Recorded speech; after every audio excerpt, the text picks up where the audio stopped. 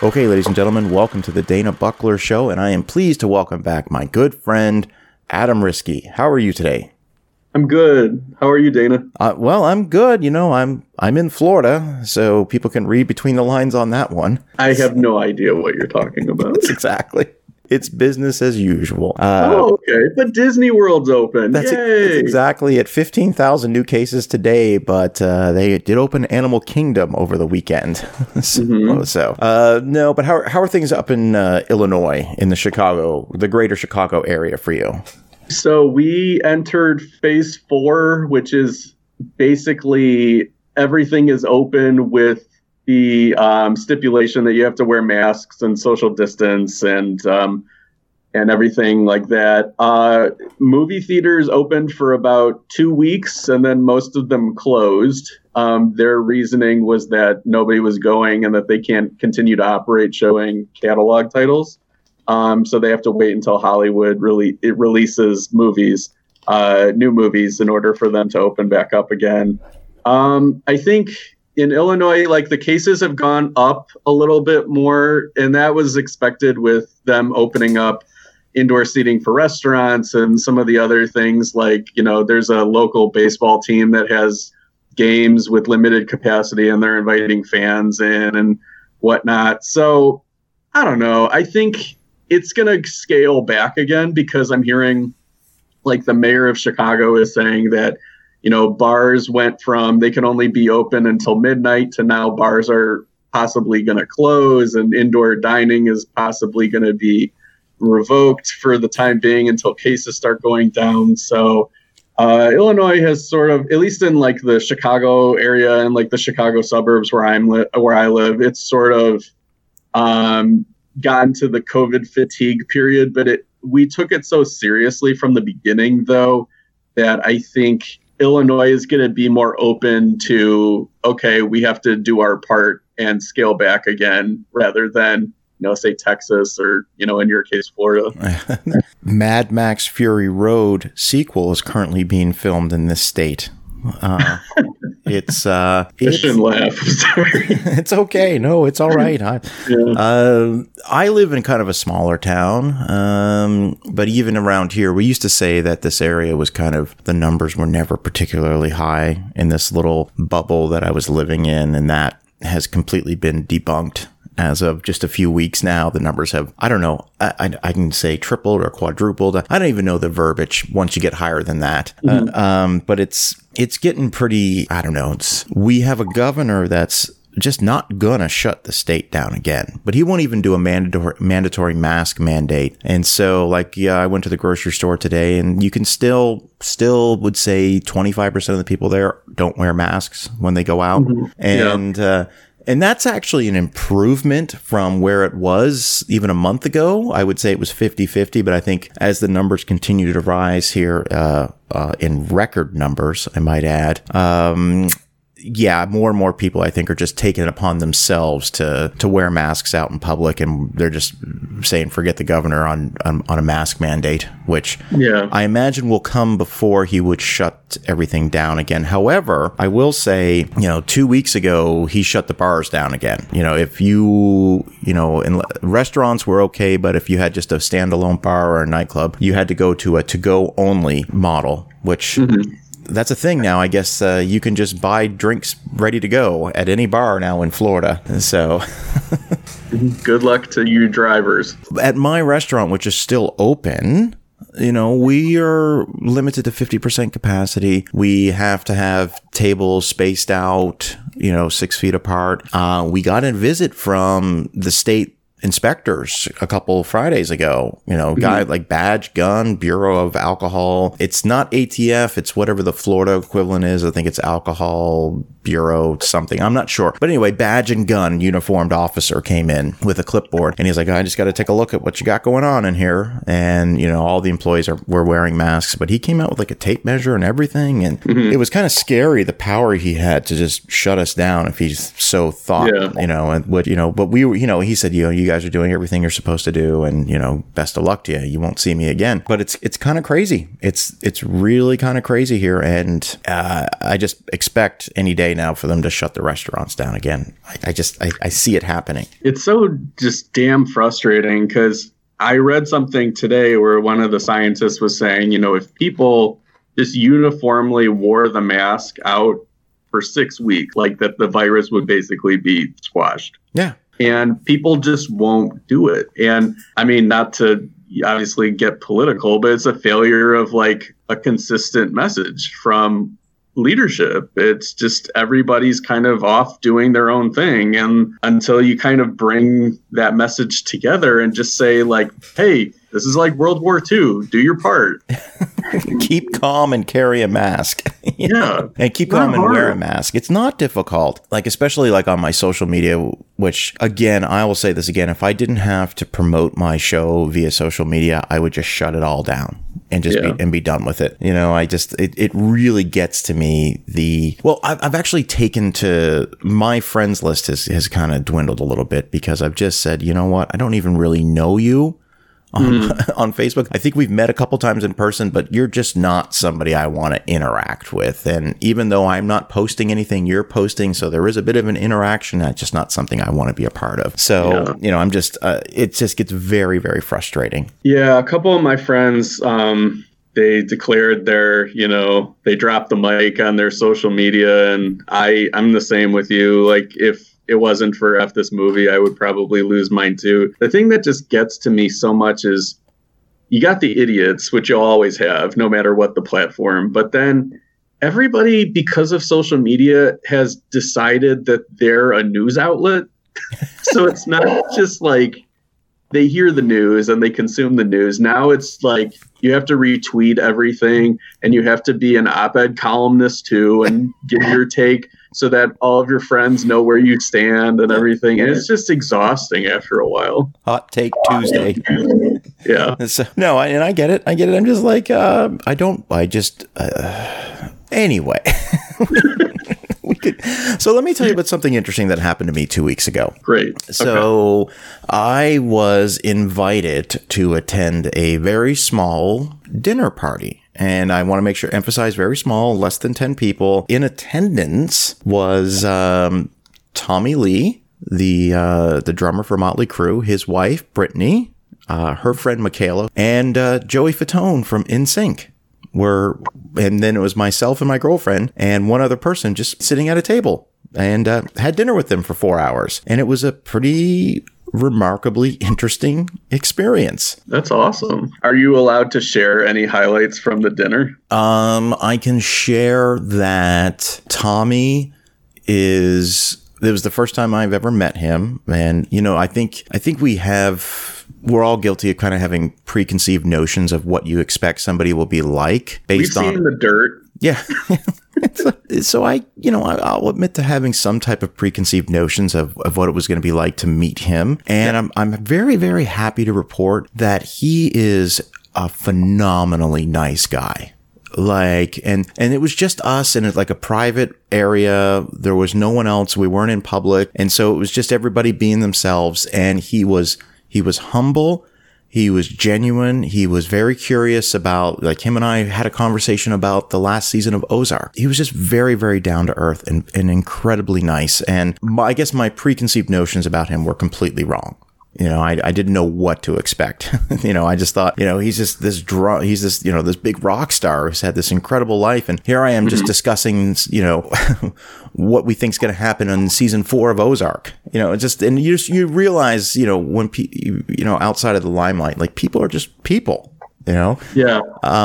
Joey, he probably loved that, just because I'm guessing it's harder for him than, a person who's not in the public eye to have those regular conversations. Just kind of when they go out, they have people wanting to talk to them about their careers and not so much about, just the things that they're into outside of their work. Well, it was interesting because he doesn't drink. He's been sober for a while, but he does smoke. smoke cigarettes. And so occasionally he would pop outside to go smoke a cigarette. And on one of those occasions, I decided just to join him because we were having conversation and he was like, I'm going to have a smoke. And I was like, oh, I'll come with you. And we're standing outside. And mind you, we're at a restaurant, but we're in a private area. But man, did people recognize him as soon as we kind of walked through that restaurant, which wasn't particularly crowded, but we were outside and we were interrupted at least 6 times in 10 minutes. People coming outside, man, can I get a picture with you? Oh my God, I can't believe it's you. Like, so he has that drawing power anywhere he goes. Like people know who and by the way, like he looked like Tommy Lee. He had a black headband on with his hair flowing out and, tattoos all over the place. But he was just so down to earth. And whenever somebody would come out and ask him for a photo, he'd be like, absolutely, man, come on, let's do it. So he was super, super cool. And his wife, Brittany, who I've listened to her podcast. She does a podcast called The Worst Firsts, where she interviews a lot of musicians and actors. A good one to listen to would be her interview with Eli Roth. It's really fun. She was hilarious. She was absolutely hilarious and just a delight to talk to. Joey Fatone from NSYNC was super nice. And I had met him when I was out in LA. So it was the second time that I had met him. And he was, again, everybody just super down to earth. It was all in all, it was just a great time. That's awesome. So yeah, I there's something about catching people when they're eating that seems to like kind of be good for conversation. I've had some really fun interactions at this one horror convention I go to every year. It's canceled this year, obviously, because of the circumstances going on. But I had one day where it was before the convention started. I sat down and I was eating breakfast at the hotel. And sitting next to me was Dean Cundy, who's like the director of photography for Jurassic Park and like Escape from New York and like so many classic movies. And I'm just like, can I borrow your ketchup? And then he's just like, what are you here? He's like, are you here for the convention? I'm like, yeah, I know who you are. It's okay. I won't say anything. And then every time I've gone to a convention where Robert Englund is, for some reason, I'm in the same restaurant as he is at the same time. And there was one time where I leaned over to Patrick from F This Movie, and I said, it'd be really cool if we just said to the waitress, that guy over there, his dinner's on us. And then I was thinking, I'm like, well, he's probably drinking a lot of wine and stuff, so it might be kind of expensive, but it's cool that we had the thought. Oh my God, I remember you guys talking about that on one of the podcasts years ago. Yeah. Oh, that was hilarious. Oh, it was cool. Yeah. Yeah, no, it's I just think it's really awesome to, I get, obviously listeners know I got to spend some time with John Travolta, and he was, again, super down to earth. And I guess we'd be remiss if we didn't, mention that, today, the news broke that, his wife, Kelly, passed away after a 2-year battle from breast cancer. And that's incredibly sad news. And and a lot of people reached out to me, because they know that I've continued to chat with John and I wouldn't say we're friends, but we keep in touch. And a lot of people ask me, like, did you know about that? And no one knew about that. Like, they really kept that super private. Yeah, it's horrible news. And my thoughts are with him and his family. Yeah.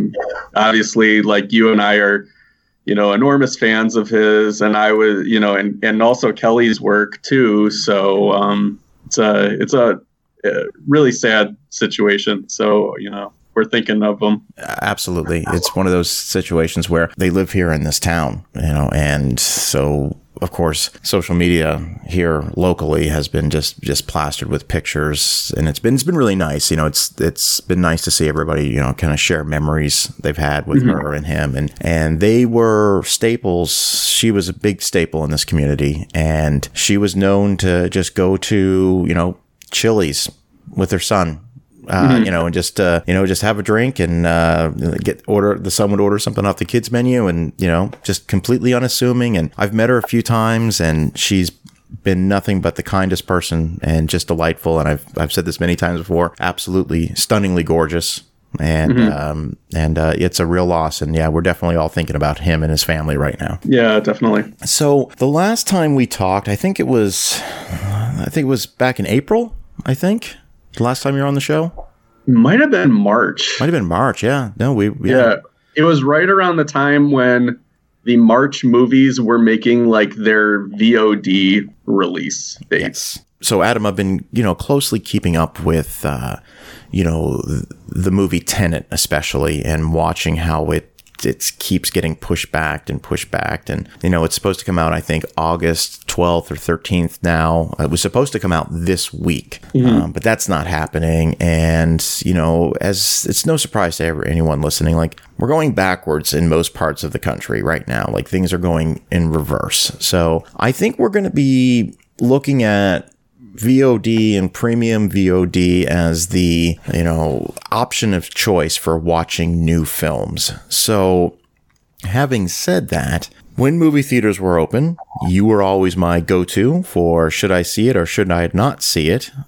So we are just going to continue that with the VOD and the streaming services. So what's nice about it is if it's one that you really recommend, as soon as we're done recording, I can watch it. I don't have to get into a car and go to a movie theater. So that's encouraging. So having said that, what are some movies that you've seen over the past few months since the last time we chatted? So there's quite a few, and I've gone down some weird wormholes, which I'll get into also because I would be remiss of not mentioning all the hours I've spent watching fringe pop culture documentaries because I've found some real peculiar ones, and some of them are quite good. So I am excited to recommend those to you. But when we were talking last, back in March, there were a couple that I hadn't seen yet that had just popped up on premium VOD. And one of them was The Way Back, the Ben Affleck basketball drama. It's mostly about an alcoholic basketball coach and sort of like his redemption, trying to get back on his feet. And that movie is a classic case of, it's like Crazy Heart with Jeff Bridges, where it's a movie built all around really seismic performance by an actor that you're familiar with. And Ben Affleck in that movie is so terrific that I would recommend it just based off of that.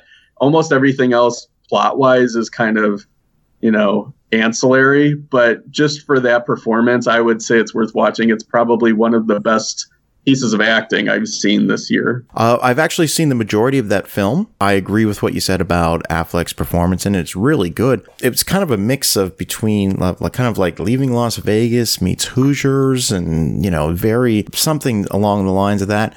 I stopped watching it when, spoiler alert, the basketball team that he's coaching starts to turn it around a little bit. Mm-hmm. And I just said, okay, I know where this is going. I haven't seen the end of the film, but I just feel like it's like they're going to win the big game. And maybe they don't, but they're going to learn a lesson. And I don't, it just seemed like it became very formulaic. Although the first half of the film, I was really on board with it, but then it just turned into this very formulaic, as you said, sort of redemption story. So I didn't actually finish the film. I could see that. Yeah. I was wondering if you only watched a certain amount of it because it was on Quibi or something.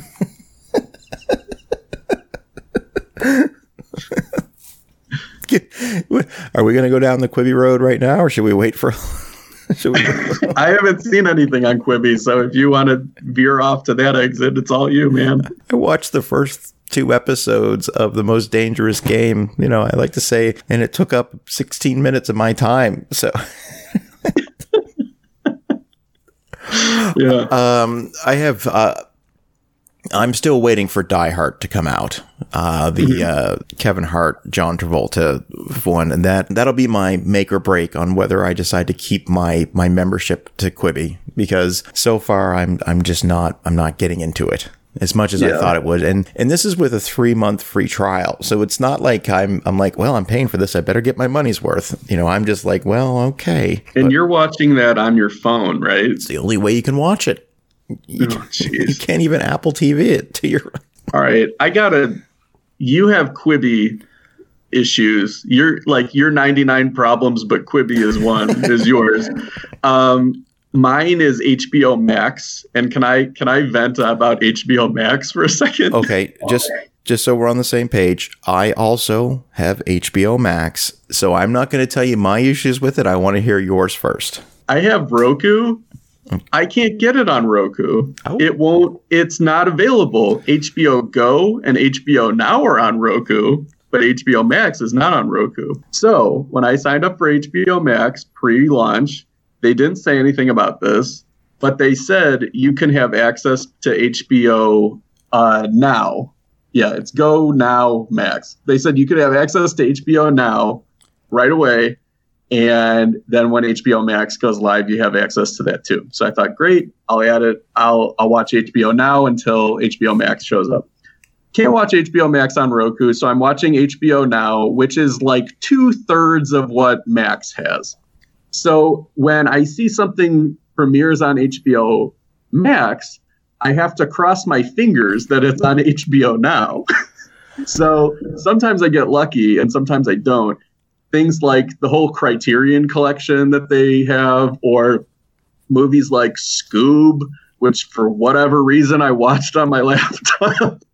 I have to watch these on my laptop, and I hate watching movies like that. And there's like an upcoming Seth Rogen movie that looks funny, and I'm going to have to watch that on my laptop. But it's so weird that HBO didn't get an association with Roku and then also with Amazon Fire Stick for people to be able to watch it on their televisions.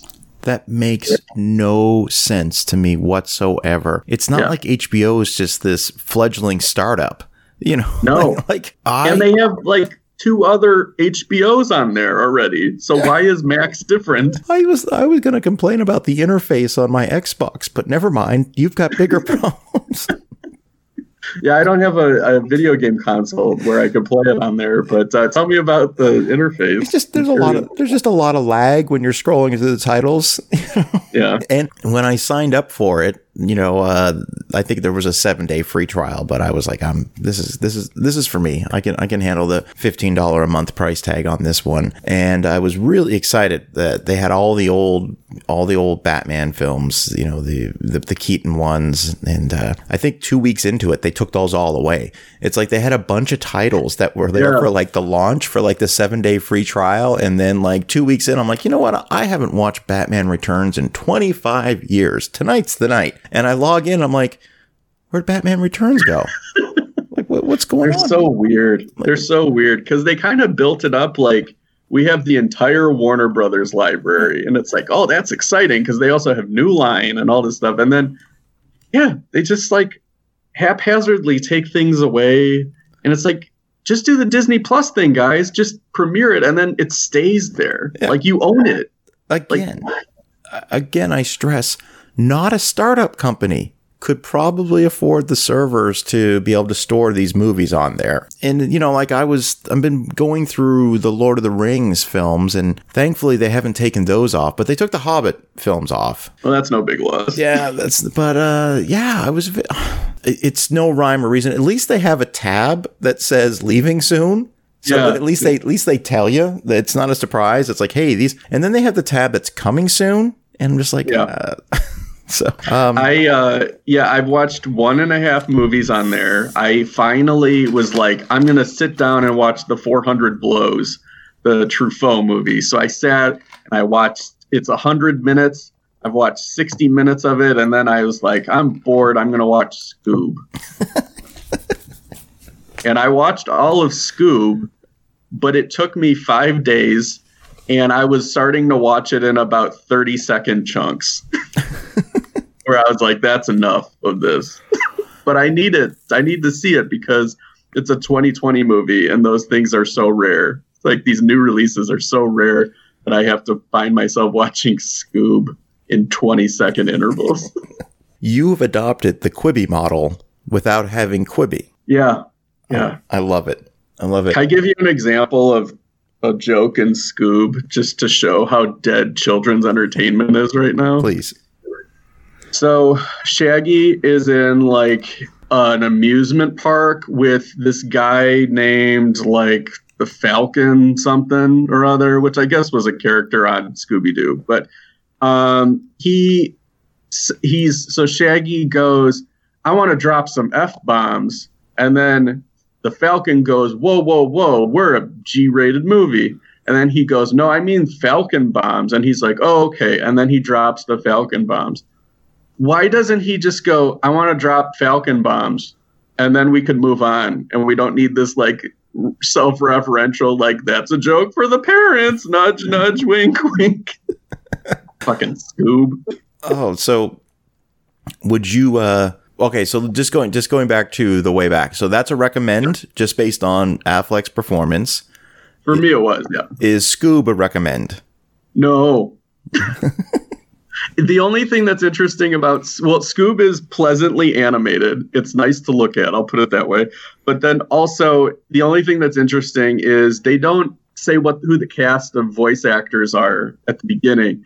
So throughout the movie, I was just like, I bet you that's James Marsden. And then it was like Mark Wahlberg. So that was the game that I was playing with Scoob. Okay. So what do you have next on the list? So sticking with animation, I did see Onward when it premiered on Disney Plus. It was PVOD for a few weeks, and then it went on Disney Plus. And I wasn't expecting much because I thought that it was sort of one of the kind of also ran Pixar titles. That's what I kept hearing. And I thought it was like surprisingly sweet, and it was kind of a road trip movie, which I didn't know that it was.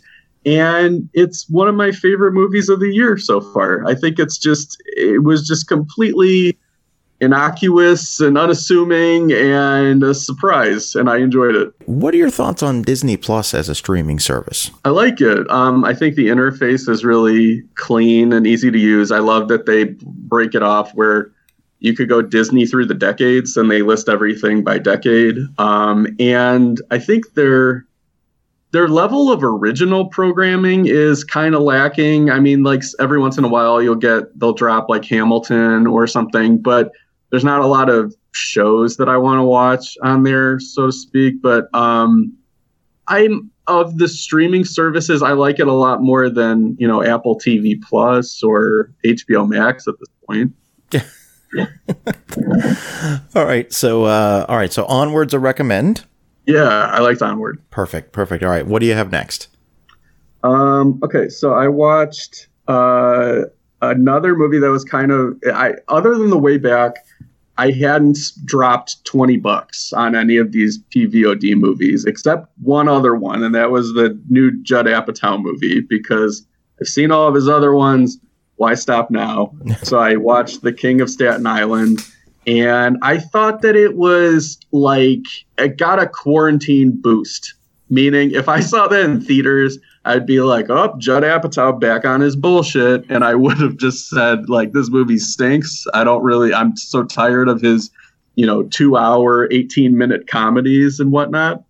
But then when you're just like dying for new movies and it's just there and it's 2 hours and 20 minutes and that's an entire evening of entertainment, it was like, oh, this is perfectly nice and pleasant and, just funny enough and just interesting enough and the acting's good. So I think just under the circumstances of watching it in quarantine helped The King of Staten Island. There's some good supporting performances by Bill Burr and Belle Powley, and, Judd Apatow, he is what he is. And, some of it I like, but, he definitely has he makes really messy movies with like these weird tangents that go nowhere where he could easily cut them. But that is what makes a Judd Apatow movie a Judd Apatow movie. So, he's a director. I'm always going to be interested to see what he's doing. Okay, let me ask you this. The King of Staten Island versus This Is 40. It's better than This Is 40. Okay, versus Trainwrecked. I think I like Trainwreck better. Okay. And then one movie that I actually have found a new appreciation for, The King of Staten Island versus Funny People.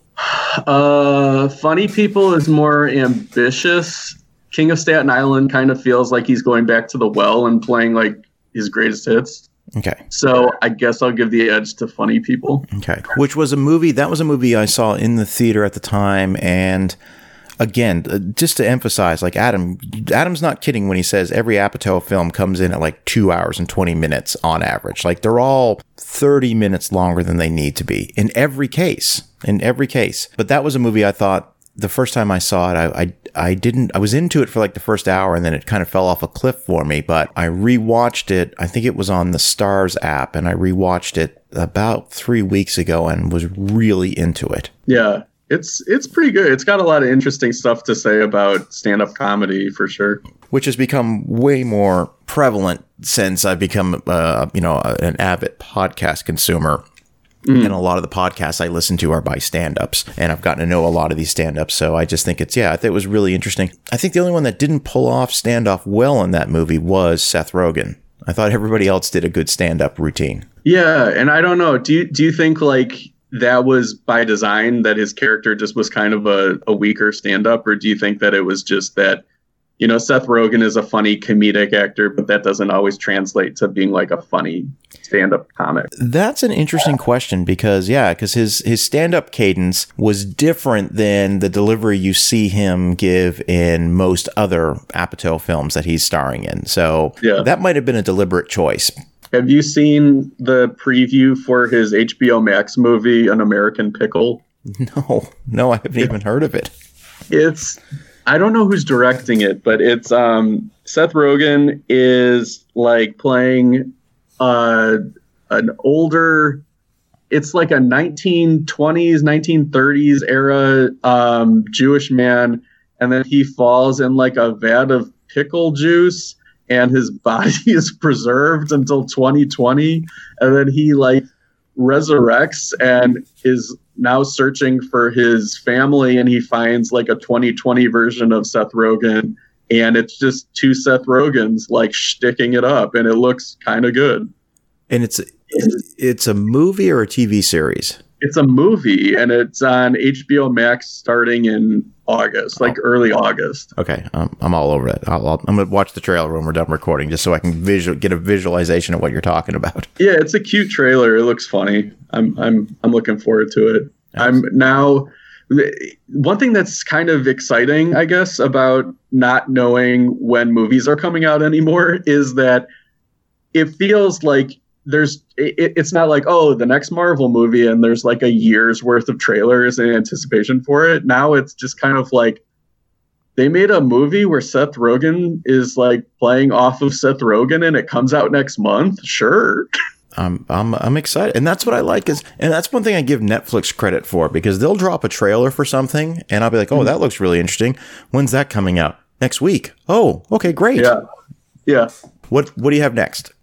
Okay, so I watched, I guess we could talk about Hamilton, because that was kind of a big deal for, the 4th of July weekend. I had never seen the stage production of it. Obviously I'd heard praises from it from everybody who has seen it, whether it be in New York or Chicago. And, it was funny because I watched like 15 minutes of it right before I went to bed one night. And I was like, I just want to get an idea of what this is like, because I was aware that it was a musical, but it was all rap. And I just was like, I don't know. I want to be able to just kind of get into it right from the beginning. And I'm glad that I did that, because then the next day I watched the entire thing. And it's really good. Like I don't have anything new or, really insightful to say.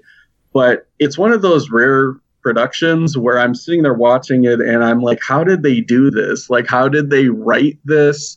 How did they know, like, what to perform every night? Because it's so intricate and it's so detailed and dense, and it's a long show. It's like 2 hours and 40 minutes.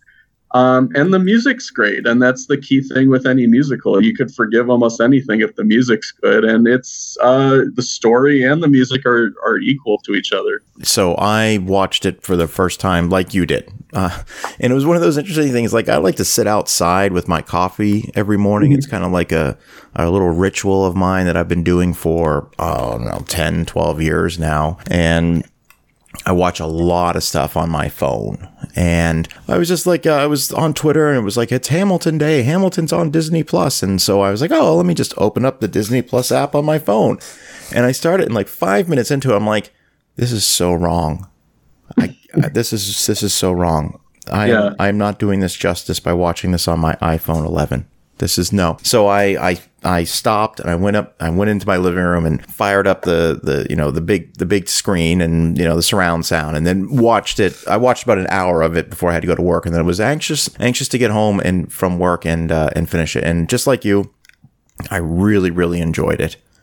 And I'm kind of glad that I watched it in 2 parts, because I think that 2 hour and 40-minute runtime would have wore on me a little bit, and I'm glad I took a break in between. And of course, like there would in real life, there would have been an intermission if you saw that in on stage.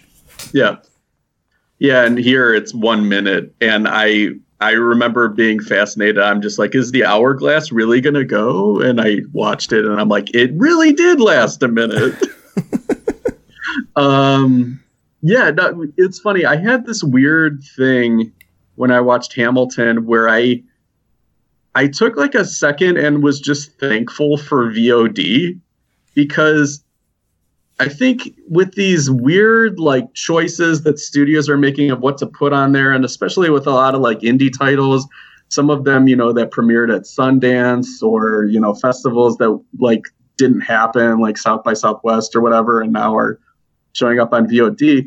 It's like, thank you for entertaining me and keeping me safe. Like, you're not forcing me to like either miss out or have to go to a theater where it's not safe. Like, thank you for, bringing it into my home and allowing me to just have an evening's worth of entertainment when everything else, whether it be like work or other daily routines, has just become so structured to the point of monotony. And it's like, you look forward to having those nights. And I remember you said that like on a previous podcast where it's like you plan a night out of it. You're just like, okay, I'm saving the Old Guard for this night and I'm going to watch it. And it's really nice that they're doing that now. No. And I completely agree. And I'm still doing my movie nights twice a week, and I make it a point no matter what, just to see something I haven't seen before. And I'll take this moment just to interject one film that I just recently watched. I actually put on Twitter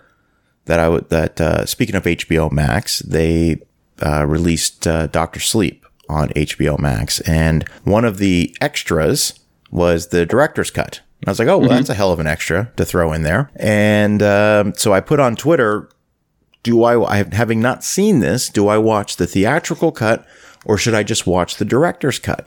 And I think the responses tended to skew towards the director's cut.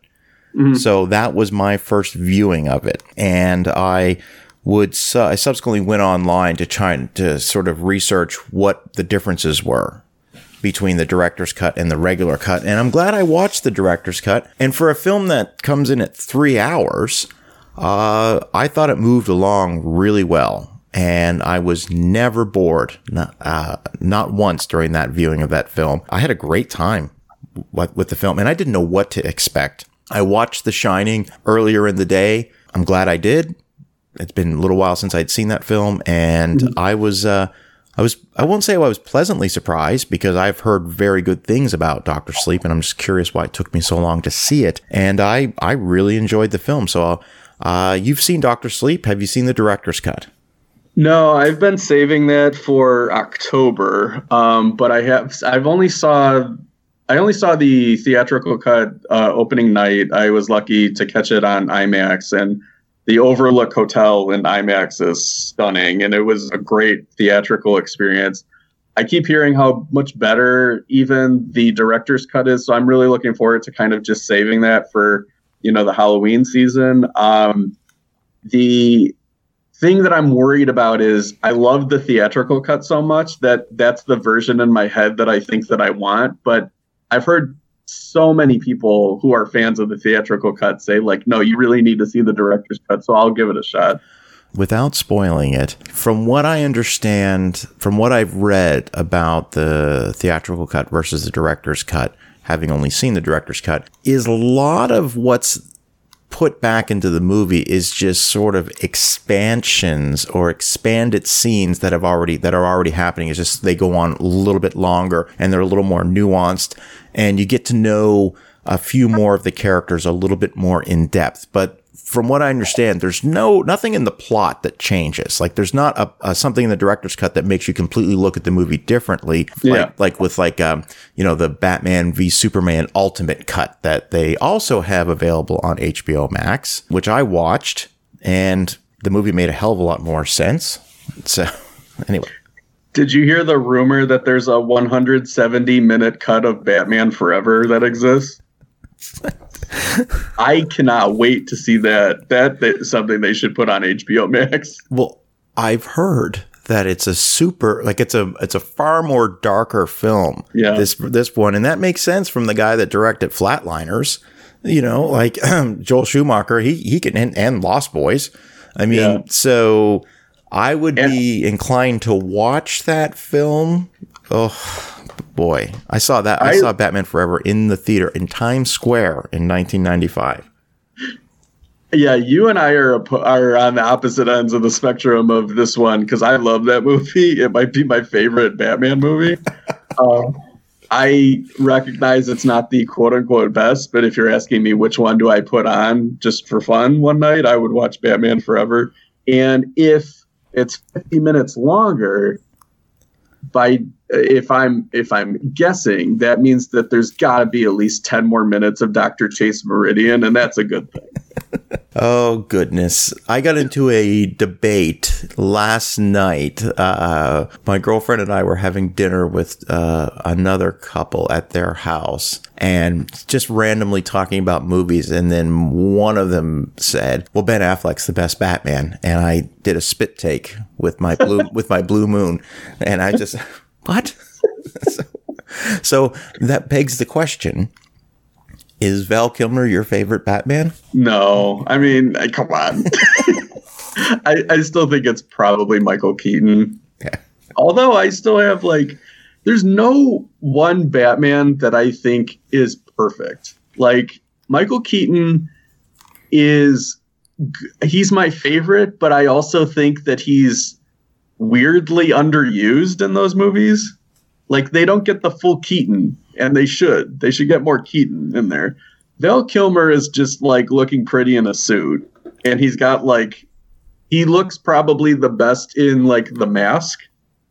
George Clooney, he's just not good. Good actor. He's just not good in that movie. Christian Bale is good as Bruce Wayne, but his take on Batman with the growly voice is a little silly to me. And Ben Affleck is the CrossFit Batman, where it just looks uncomfortable. You mentioned Michael Keaton and the scene where he tells Jack Napier, the Joker, you want to get nuts? Let's get nuts. That's Michael Keaton. We needed more of that. It comes out of nowhere in Batman because he's never like that ever. No. And I understand that he's instigating something so that he can, keep Vicky safe. But at the same time, it's this seems out of a different movie. But I would have liked to have seen more of that. So that was perfect. Yeah. Boy, we went down a rabbit hole there. Let's see.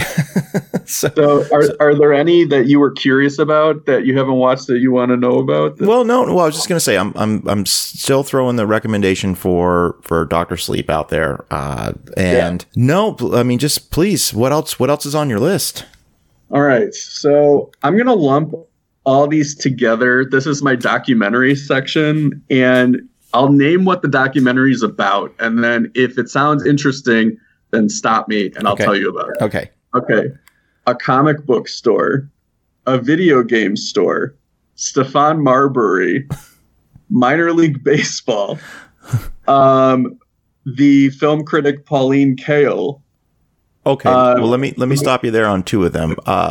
They all sound interesting, but the minor league baseball one, I'm a huge baseball fan, so I'd love to know a little bit more on that one. And then, of course, the documentary on Pauline Kael, I'd be very curious about that one as well. Okay. So I never like to trash movies that look like they cost $1.50, but the minor league baseball one was the worst. documentary that I've seen all year. It's called 50 Summers. I apologize to the filmmakers. I hope you're not listening to this. It's about the minor league affiliate for the Kansas City Royals, and it's basically just sort of a promotional video, but it was released as like a documentary, and the story isn't really compelling. It's pretty much just about how important minor league baseball teams are to their communities, and it just doesn't really have compelling characters.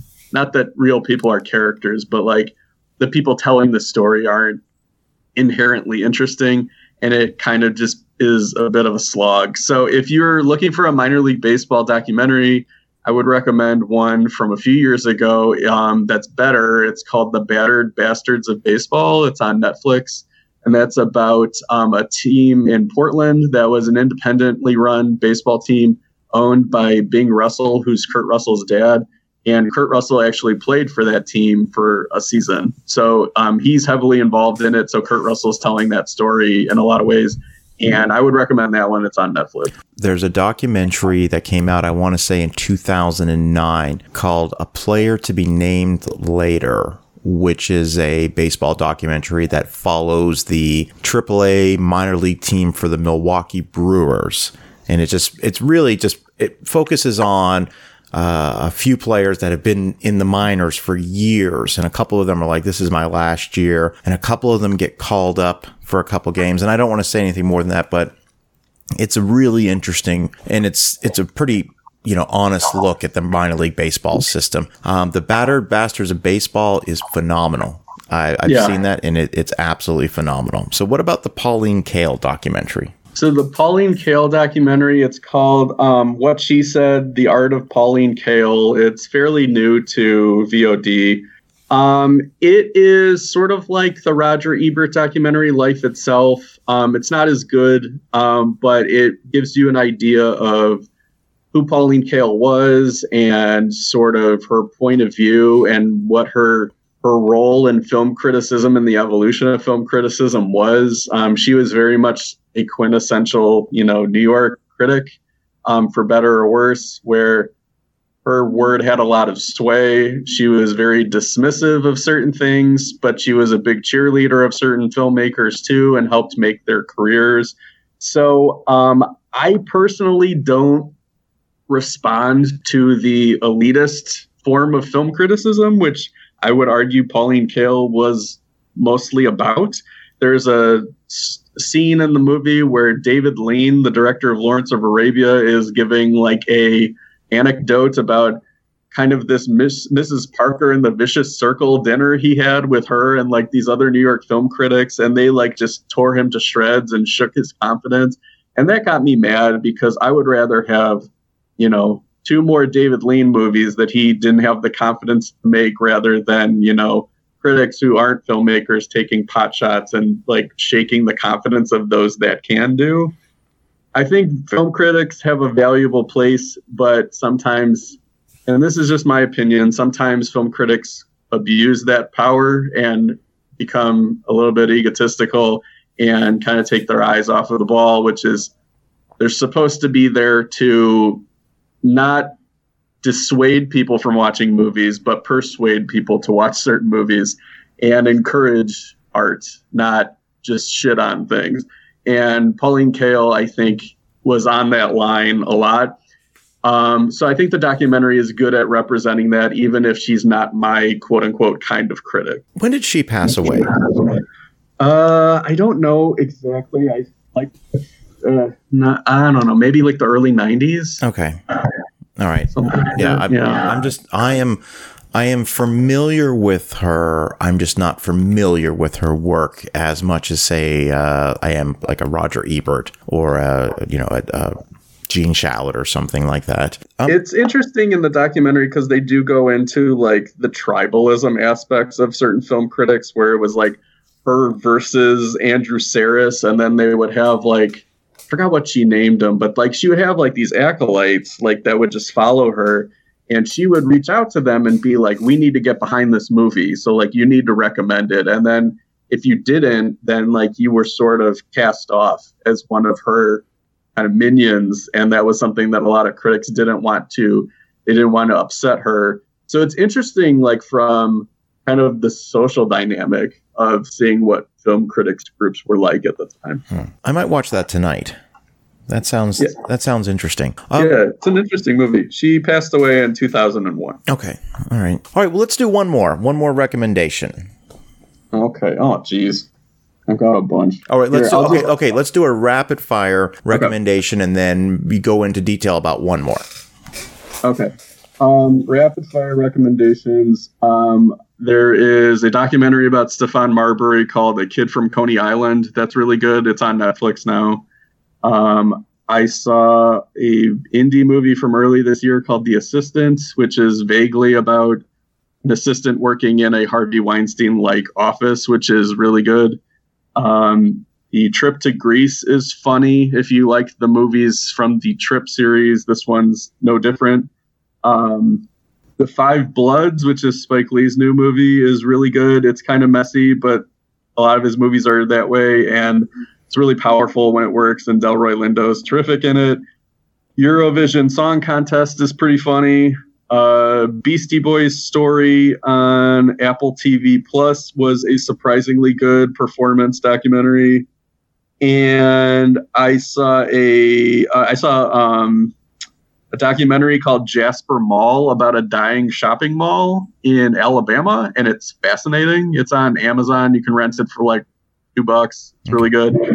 And then Friedkin Uncut is a documentary about the work of William Friedkin. It's kind of told in the style of De Palma, where it's a director going through most of his filmography. It's really good. And William Friedkin's just such a weird personality that it makes it really entertaining.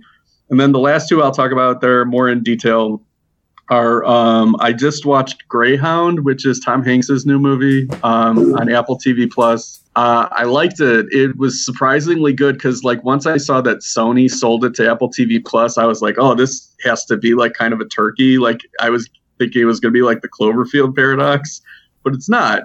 It's like this really straightforward 90-minute action movie. Very suspenseful. It's not the movie that you would think Tom Hanks would be in, but he's good, and he wrote it too, so I would recommend that. But the one that I saw recently that I'm really kind of excited about is a movie called Palm Springs, which is on Hulu. It's Andy Samberg and Kristen Milioti, I think is the pronunciation.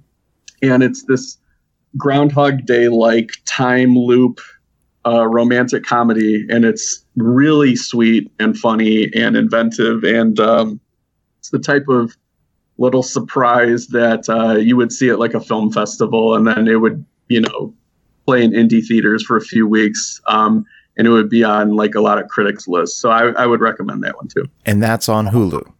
That is on Hulu, yes. Oh, okay, awesome. Well, excellent. So, like I always like to ask you before we wrap these up, and this is kind of a tricky question, I know, but what's on your horizon that you're looking forward to checking out? Let me see. Okay. So I still need to watch The Old Guard, that movie on Netflix with Charlize Theron.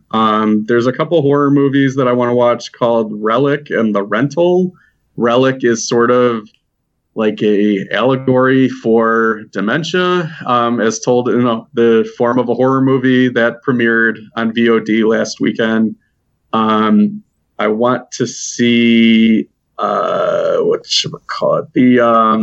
this is just showing how I have stupid taste sometimes, but I saw a trailer for what looks like the most generic, like, domestic thriller, and it's called Fatal Affair, and it's with Neil Long and Omar Epps, and I'm like, I'm there. And that's going to be on Netflix on Thursday. And yeah, that's pretty much it. I've heard like First Cow is good, which is an indie movie directed by Kelly Reichardt, who did Meek's Cutoff. There's a David Ayer movie coming out called The Tax Collector with Shia LaBeouf that looks super sleazy, and I'm kind of interested in it. And then the last one is there's a movie called The One and Only Ivan, which is going to be on Disney Plus. in August, and it looks like a cute family movie with Bryan Cranston in it. The tax collector with Shia LaBeouf looks out of control. And just knowing the pedigree of who's behind that film, I'm going to see that. And apparently he's got this big giant, full frontal tattoo, which is real. He got this big giant tattoo for the movie. And so I invite you to Google that and just take a look and know that that's a permanent addition to him. That's cool. I've turned the corner on him. Like after last year with Honey Boy and the Peanut Butter Falcon, I'm just like, oh, now I get like where all of this is coming from. And it helped me have the context that I needed to like really kind of enjoy his work. So I'm looking forward to it. I've always liked Shia LaBeouf. Like I just liked his personality. Like he to me, he was the best part of the first 3 Transformer films. I know that might be crazy for people to hear me say that, but I've just always kind of liked him. So this is going to be an interesting role. I haven't seen the Peanut Butter Falcon. Is that worth checking out? Yeah, it's a movie that in the first like 2 acts, I was like, wow, this is like maybe like runner up of a top 10 list type of quality. And then it kind of loses its way a little bit towards the end. But it's for him and Dakota Johnson. And then I forgot what the other actor's name is, the other lead actor who's also pretty good. It's a really well acted movie. Put that on the list for sure. So Adam, if people want to follow you and follow your work, how can they do that? So I write and do podcasts at F This Movie, which is F This Movie with the letter F, thismovie.com. So you can find my work and a lot of other people's great work there. And I'm on Twitter at Riske Adam. And every once in a while, I'll do shows like Dana's show. And everything that I write and shows that I'm on, I retweet on that Twitter handle. So if you're looking for my work, you can find it all in one spot right on Twitter. Okay, awesome. Well, listen, Adam, I'm glad you're doing okay. I'm glad things are about the same since the last time we talked, but I'm glad you're doing okay. Yeah. And I'm glad that everybody, in the F This Movie community is doing okay. And I just want to reiterate and emphasize that 6 a.m. my time every Wednesday is a big day for me because that's when the latest episode of F This Movie becomes available. And I always get super excited when I see you're on an episode. And have you got anything recent you've done with Patrick? So we have a weekly column together right now that we're writing about. We felt like we were missing out on like a summer movie season, so we decided just to retrace the summer '92 season because the dates went along with it with 2020. And it's been weird. That's a weird summer movie season because it's basically like Batman Returns is the tentpole, and then everything else is just like a free for all, which has been hit and miss. Like this week, we're talking about Honey, I Blew Up the Kid, and it feels like a real errand. But and then I was last on the podcast covering the movie Surviving the Game, and then I'll be on it in not this week, but the week after, and we're going to talk about Congo. I can't wait. I can't wait. Yeah, it's a movie that's I have a lot of history with, so I'm ready for my master's thesis on Congo. I'm just going to take you through, if I remember correctly, Congo was what, 95? Yes. Okay, so I'll be the first to admit, like when Jurassic Park came out in 93, I didn't know who Michael Crichton was. I was, 15, 14 years old when that movie came out. Like I wasn't an avid reader. I wasn't familiar with it. But obviously I loved Jurassic Park. And Congo was based off a book by Michael Crichton. Am I correct? Yeah, that's correct. Okay, so having said that, I remember, this is just me now, everyone. I just want to say, I remember when the trailer started to drop for Congo, and I was like, another Michael Crichton story? And of course, I've got, visions of Steven Spielberg directing in my head. And I'm thinking this is going to be the greatest thing ever. And I just like 10 minutes into it, I think it was the very first time I audibly said, what the fuck am I watching? Yeah, it's it almost feels like a punk rock version of Jurassic Park where you're just like, I thought this was going to be a real movie, but this is like community theater. Tim Curry's performance, and I just remember the guy going, "Stop eating my sesame cake," and I go like, "What?" Yeah. And Amy, and I'm just like, that movie gives zero fucks, and I kind of appreciate it. I am 100% going to rewatch that film before I listen to that episode. It's been 25 years since I've seen that film, and I can't wait to watch it now. That's going to be awesome. I'd be curious to hear what you think of it now, because I think everybody went into that movie in '95 with a certain Jurassic Park expectation, and then they got something very different, and it was just like, are you good with the different? And a lot of people weren't. 95 was a strange year for movies like that, because I remember watching the trailers for Judge Dredd and saying to myself, well, this is going to be the greatest film of all time. And because that is one of the greatest trailers that's ever been cut. It's a good trailer. Good trailer. And I remember watching that movie and again going, what the fuck am I watching? And thankfully, listeners, in 2012, they came out with a Dredd movie, which is phenomenal and very underrated, and everybody should see it. I like the Stallone one better. I'm sorry. Didn't they have wasn't oh, I can't. I gotta watch that movie again sometime. I do. It's been too long. I can't comment on the 95 Judge Dredd. I know I was gonna like the 95 Judge Dredd when he talks to his gun and it's like voice commanded and he goes double whammy. And the gun goes double whammy. You know what? Honestly, my tastes have changed quite a bit, and I'm way more sympathetic to movies that were made in the 80s and 90s, like way more. I think I'm going to give this one a rewatch. I might have to do a whole episode with you. It's like, hey, I'm revisiting movies from the 90s that I only saw once in the theater that I didn't like, and it's time to reevaluate them. And that would be fun. I mean, like I didn't mention this earlier, but like I'll just name off 3 movies that I saw that were horrible in the past few months. Like Extraction, Capone, Artemis Fowl. I'll take Judge Dredd over those any day. Extraction, I was curious about because they were hyping like the 12-minute long single take sequence. Yeah. And I thought that was really obviously well done. Clearly not done in one take, but really well done. And I thought that was really cool, but I could not get into that film. And you know what? I don't like to be harsh on movies, but it was real struggle for me to keep my interest in the film. Yeah. I do remember the end credits being like 20 minutes long, and I'm not exaggerating. Because I saw the runtime, and then like it was say like 2 hours or something. And then at like an hour 40, I'm like, there's the first end credit. Oh my God. Is it going to be 20 minutes of end credits? And I was very... It's so funny you say that because I did a screening of Jaws a couple weeks ago, and I was actually playing the movie off of my phone. It was had an HDMI adapter, and then it was plugged into a projector, and I was just doing like a little private screening of it. And I just kind of touched my phone to see how much time was left in it, and it said there was like 4 minutes left in the movie, and Brody hadn't killed the shark yet. And I was like, what's going on here? Is this movie going to cut off short? The movie has like its end credit sequence is like a minute long. Yep.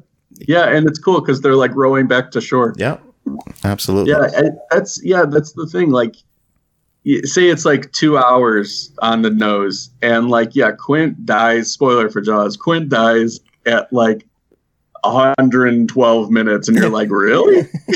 That's what I said. I was like, no, this movie's going to cut out. There's no way we're going to pull this off all in the next 3 minutes. Wrong. We did. Yeah. And very effectively, I might add. So, well, listen, Adam, it's been a pleasure having you on the show. I, of course, look forward to chatting with you again really, really soon. Keep up the amazing work you're doing over there at F This Movie. And please stay safe. Okay. Thank you. You as well. And I appreciate you giving me a place to talk about these movies because it's a weird time where they're not really like in the conversation for very long. So it sort of like rewards me for having watched Scoob because I can talk about it with you. Absolutely. And anytime you want to come on and talk about movies, you're always welcome. So we'll talk soon. And my name is Dana Buckler, and thank you so much for listening.